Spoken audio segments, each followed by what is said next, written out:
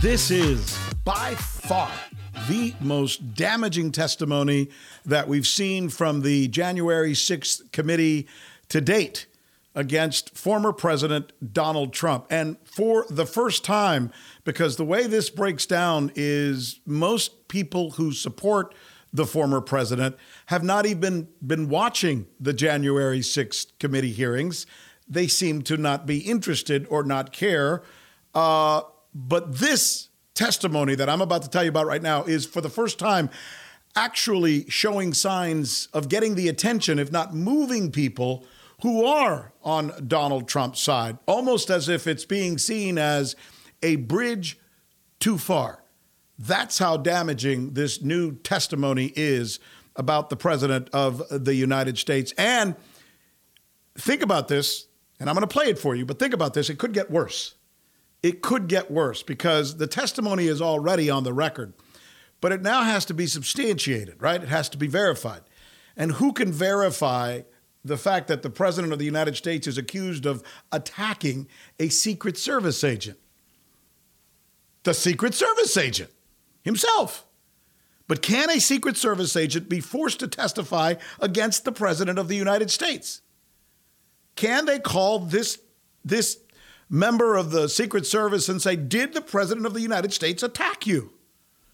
Because he could verify what could be one of the most mind-blowing accusations that I have heard in my 30-some-year career as a journalist on CNN, on Fox, on Univision, on NBC. I've never heard anything quite like this. And we have an answer for you, which is stunning, by the way, and ironic, how that particular Secret Service member could be called to testify against the former president of the United States. And we're going to take you through all of this. But we want to start with the testimony itself. This is Cassidy Hutchinson. Cassidy Hutchinson is the assistant of Mark Meadows. Mark Meadows is the chief of staff for the president of the United States, a very important position. So she's there. She's with the president. She's listening to the conversation. She's talking to Mr. Meadows and talking to Mr. Trump as well. And the first thing that she reveals, fascinatingly enough, something we didn't know, obviously, is that the president of the United States apparently knew that the protesters, who, remember, he told them in his speech to go to the Capitol, to march to the Capitol. The president of the United States knew that they were armed, that they had weapons on them at the time. He knew this. So says Ms. Hutchinson. Let's take a listen. When we were in the offstage announced tent, I was part of a conversation. I was in the vicinity of a conversation where I overheard the president say something to the effect of, I don't effing care that they have weapons. They're not here to hurt me. Take the effing mags away. Let my people in. They can march to the Capitol from here. Let the people in. Take the effing mags away. Think about that. The president of the United States is saying, let my people in. I don't care that they have weapons. These are the people who would eventually riot and storm the Capitol with weapons, and that would result in the death of at least one Capitol police officer. And the president of the United States is saying, let them in. And when he says mags, that means metal detectors. The president of the United States at the time wants the metal detectors taken down so that the protesters who may have weapons cannot be found out, that their weapons cannot be detected. That's a fascinating revelation that comes to us from Ms. Hutchinson. Here's the second point. The president, with those people who had weapons, right, he wanted to join them. The president of the United States, according to Mrs. Hutchinson, and again, this is something we never knew. We've always assumed that the president of the United States did not. In fact, people have accused him of being a coward because he said to these people, go storm the Capitol and I'll be there with you. But he didn't go. And many on the left have criticized the president saying, yeah, that's real nice. He told them to go. They got in trouble, but you didn't go. Well, guess what? That accusation doesn't fly anymore, at least not against Donald Trump, because he did want to go. And there's evidence, according to Mrs. Hutchinson, that he desperately wanted to go. Let's listen to this piece of sound. Here again is Mrs. Hutchinson describing the president's desire to storm the Capitol with the rioters. The president said something to the effect of, I'm the effing president, take me up to the Capitol now. To which Bobby responded, sir, We have to go back to the West Wing. So there's the President of the United States expressing his desire to join the protesters who he knew had weapons as they charged or assaulted the Capitol building to stop the election of Joe Biden. Think about what I just said. That's the context. The President of the United States, knowing that these protesters had weapons, wanted to join them.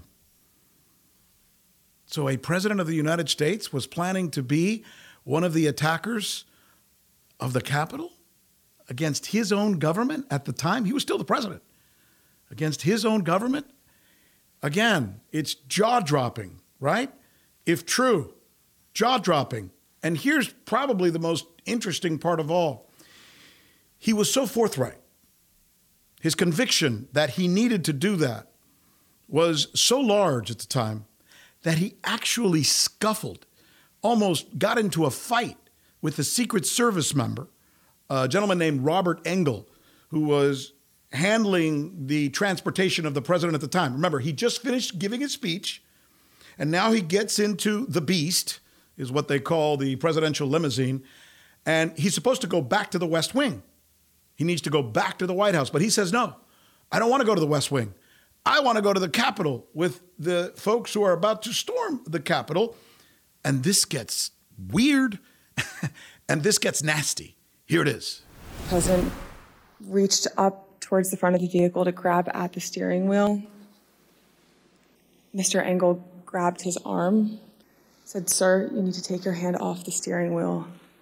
We're going back to the West Wing. We're not going to the Capitol." Mr. Trump then used his free hand to lunge towards Bobby Engel. And when Mr. Renato had recounted this story to me, he had motioned towards his clavicles. The President of the United States is in a physical altercation inside of a vehicle, apparently, with a Secret Service member who is telling him, "Mr. President, we're not taking you to the Capitol. We're taking you to the White House." And he says to that Secret Service member, "I am the effing President of the United States. You will do what I say."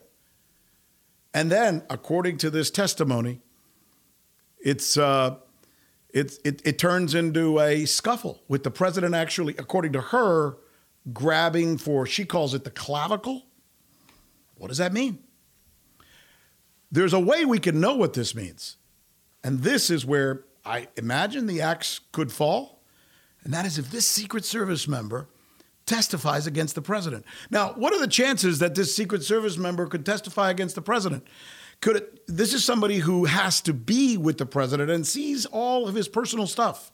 So generally speaking, it's always been considered that a Secret Service person should not be forced to testify against the president. Except there's an exception. And this is very ironic. The law was changed when President Clinton had a relationship with Monica Lewinsky. And the Republicans wanted to hear from the Secret Servicemen who were around the president to find out if they saw him having a relationship with Monica Lewinsky. And in that decision by the Supreme Court, they said, sorry, yes, Secret Service can testify against the president. That's the decision they made with President Clinton and Monica Lewinsky's affair. So there is now precedent, which means if the Democrats now say, we want that Secret Service member to testify based on the precedent that was set by President Clinton and Monica Lewinsky, Robert Engel will testify against the President of the United States. And that could be the hammer that proves that a President of the United States attacking a member of his own armed forces? How would that look? I want to bring Scotty into this conversation. Scotty is, hey, look, you and I have been working together a long time, doing news, doing talk shows. You're a producer on that end. I'm on this. Have you ever, as long as you and I have been working together or before, heard of anything this crazy? You couldn't even write a book or a movie where this would be believable. I mean, there is actually a movie where the president drives and has a high-speed chase on the South Lawn, White House Down, with Jamie Foxx and Channing Tatum. So I guess some of it's believable, but no. it left me speechless, and that's hard to do. Were you watching this live? I wasn't. I was not watching this live. Not only was I watching it live, but when I had to pick my children up from summer camp, I got in my car. First thing I did was put right onto CNN, the news channels, and it was breathtaking.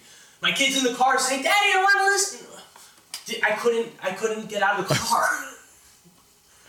I was just talking to my staff here, and one of the first things I said to them was, "I can't wait to see this movie." I mean, can you imagine who's going to play the president? Who's the president attacking a Secret Service member because he wants to go to a riot where people are going to attack the Capitol of his government? Scotty, I mean, when you said you can't make this shit up, you're right. You can't make this shit up. And right? Former President Trump is not a small guy. He's 6'3". They say he's 230. But, you know, a guy like that lunging at you, I don't care how much training you have. I mean, that's got to be quite a sight. I'll tell you, it's as bizarre as anything we've seen. I want to bring somebody else into the conversation. Lawyer A.J. Palagar, former state prosecutor, 50 jury trials, 50 bench trials. AJ, to say that you have experience with the law would be an understatement. And I think we should probably start with the whole, and here's the other thing, right? This whole Monica Lewinsky thing. So it turns out, irony of ironies, that Donald Trump might have to have his own Secret Service guy testify against him because the Republicans once forced the Secret Service guy who was there when President Clinton had an affair with Monica Lewinsky to testify. Are we getting this right, Counselor? You know, this whole thing is mind-blowing, Rick. And, you know, as Scotty said, I don't think this could be scripted. It sounds like this entire thing was staged in a Hollywood movie set. The legal implications that Trump faces as a result of his conduct on the 6th is far stretched. I mean, I don't know what's going to come of it, but when it comes to criminal charges, like as it relates to his conduct, he faces conspiracy to defraud the U.S. government by preventing. Yeah, but let's take it. But hold on, Counselor. Let's take these one at a time because you know what? Okay. Here's how I see it. I'm going to disagree with you. He said he didn't care that the people were armed who were going to the Capitol. It's not against the law to not care if people were armed. He said he wanted to join them in attacking the Capitol. He didn't do it. He just said he wanted to. It's not against the law to want to do something.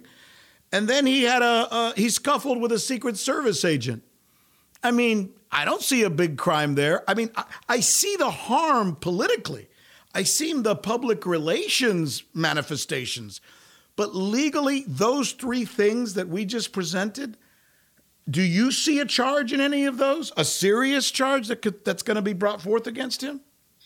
I don't think so because, I mean, it's locker room talk, as he says himself. He's in a limousine. He's communicating with his inner circle. He's not going on a public station and giving a speech about his motives here. And the most serious crime that I see is a battery charge, which is a first-degree misdemeanor in most states, against a Secret Service agent. And that's assuming he wants to prosecute, which in this case he probably doesn't. And so given the context of what he's done and his outlandish behavior throughout, I guess, the whole presidency, I mean, whether you love or hate the guy, he's very vocal with his entire belief structure. And he makes it clear. He wants everyone to know what he's thinking. And so in actuality, I don't know. I don't think so. Listen, in actuality, when we go down most of these accusations, they're obviously the type of accusations which make us think, my God, this guy's the president of the United States and he's doing these things. But as far as actual charges, with one exception, with one notable exception, I think, and Scotty, I don't know if you agree with me on this, but I know we've heard the president said he didn't care if they killed the vice president. That's weird. But again, that's not against the law. We know that the president was told by his attorney general, all this stories about the election being fake, it's all, quote, according to the attorney general, Mr. President, it's bullshit. That's what his own attorney general told him, who is the law of the land, the attorney general, right? So he didn't believe him. That's not a big deal. I don't think either. Then again, some people are going to say, well, you're giving Trump a pass.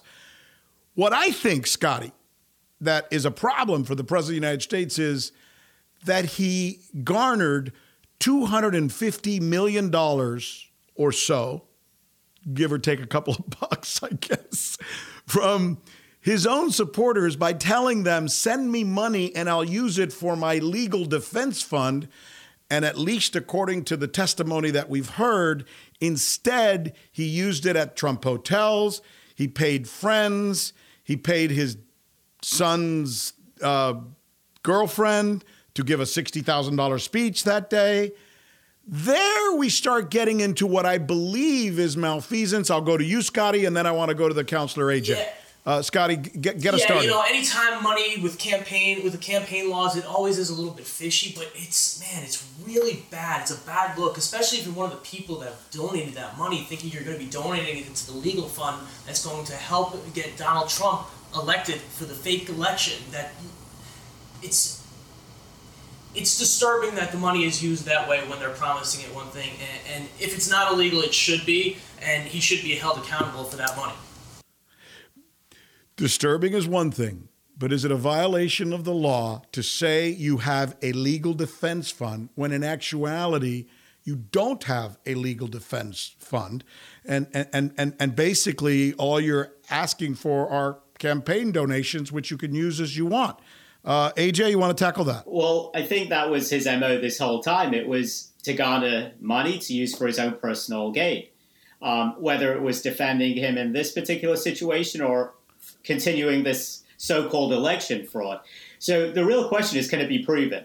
And I don't know how it was set up, but if there's possible allegations of the misappropriation of funds, that potentially could be a federal crime. Now, the details of which, I'm not sure if we're at that stage yet where it's being thoroughly investigated. I know you brought it up, Rick. But I agree with you in one context. It's like this goose chase about every little detail that occurred within the Trump camp up to the January 6th riots and ongoing seems to be like a never-ending saga, that whether or not anything's going to come of it, or is it going to be a complete waste of tax dollars? We just don't know. And I think time will tell on that. Listen, I keep hearkening back to the fact that of everything he's done, the one thing that if you asked my mother or my father or even my friends who love Donald Trump, common people on the street, and you said, he said, send me money. And when they sent him the money, he didn't use it for what he told them he would use it for. I mean, I don't want to make a far-fetched example, but if I said right now on the air, please send me money because I want to help the poor children of my community, and I got $100,000, $100,000, $100,000, and I put that in my own pocket, or I paid my kids, or I bought a house. Oh, 100%, Rick. And it's all about the devil's in the details. Like, what is the fine print when he's accepting these donations? Before you click send, are you required to sign or agree to some sort of legalities that clearly state Mr. Trump can use the money for whatever reason he sees fit? And this is considered a donation into this agreement. And so I think that's really what it's going to be about is, again, can it be proven? Were there any ethical violations due to these use of this money? And if that can be proven, it should be pursued. I don't know what avenue. I don't know if is that even an investigation right now? Is that ongoing? The misappropriation of these funds? If what we're seeing in this January 6th hearing is essentially a setup for something the Attorney General, Merrick Garland, can now take and use to prosecute, then I would think that might be something we might be hearing about sometime soon. Let's go back to public relations. Do you believe, Scotty, that this is the first time, or maybe you don't, maybe you think there's other stuff out there, and maybe you think this isn't. You have friends who are Trump supporters, faithful Trump supporters, I'm sure. We all do, right? Do you think this new testimony, this new information is the kind of thing that will shake their faith or their loyalty? I think there's two parts to it. I think, one, watching Fox News directly after this, they were speechless. And watching Fox News last night, there was barely any mention of her or a testimony or any of it on any of the programs. Hannity made a small mention of it, I believe, but Tucker, nobody mentioned it. As far as friends, normal people on the street, people I know, it doesn't make a difference. I mean, when he said, what did he say a few years ago? He would go on Fifth Ave and shoot somebody. I hate to break it to everybody, but that's the truth, man. These people, I call them Cult 45 members because it doesn't make a difference what he does. It's the Word of God. And guess what? It's the Word of God. The Word of Trump is the Word of God? Is that what you're saying? God chose him, therefore it's the Word of God. AJ, let me move along to you before we get too religious in this conversation. Do you think this is the beginning of what could be almost a catapultish effect on Trump, where this kind of information will eventually filter down to people who are his supporters, who will think, I like the guy, but this may be just a little too much? I've got a lot of friends that voted for Trump and support Trump. But I'll tell you, they were relieved when they no longer had to check their Twitter account or see Trump's face on the news every single day. And it's kind of like the calm is settling, like after the storm. Trump's base is tremendously loyal. The people are going to vote for him are going to continue to vote for him. But I do think he's alienated a lot of his supporters because they just don't want to deal with the emotional roller coaster, which is a part of Trump's presidency. That's an interesting point you make, and I think you're onto something. There are a lot of people who really believe in this man and will follow him to the end. But then there's those people in the middle, my friends, people I know who are business people, doctors, lawyers, successful people who are not stupid people. They like Donald Trump because they like his policies, even though they don't like him and some of the vile things that he's done or we've heard about in the past. And what you're saying is it's that middle part, that middle support that he may have cut into with some of these accusations. And I guess we'll just have to wait and see. AJ Palager, let me say thank you for joining us and for taking us through your explanation. We look forward to hearing from you again. And if anybody needs a good lawyer out there, there he is. Thank you, a South Florida man like myself. AJ, thanks so much for being with us. And as usual, thanks, Scotty. Thank you. Good to talk to you, man. So here's what we're going to continue to do. I mean, it's called Rick Sanchez News. It's a podcast. You can find it on Spotify. You can find it on Apple, wherever you get your podcast. We're going to do this thing in English, and we're going to do this in Spanish. We're going to attack the stories that often aren't told, and we're going to tell it from a uniquely wide-angle lens, because we're Latinos in America, which gives us a little bit of a different perspective. So we're a part of Agua Media. We're glad you're there. Look for us on YouTube and subscribe as well, and we'll be here for you, fighting for the truth every chance we get. Anda.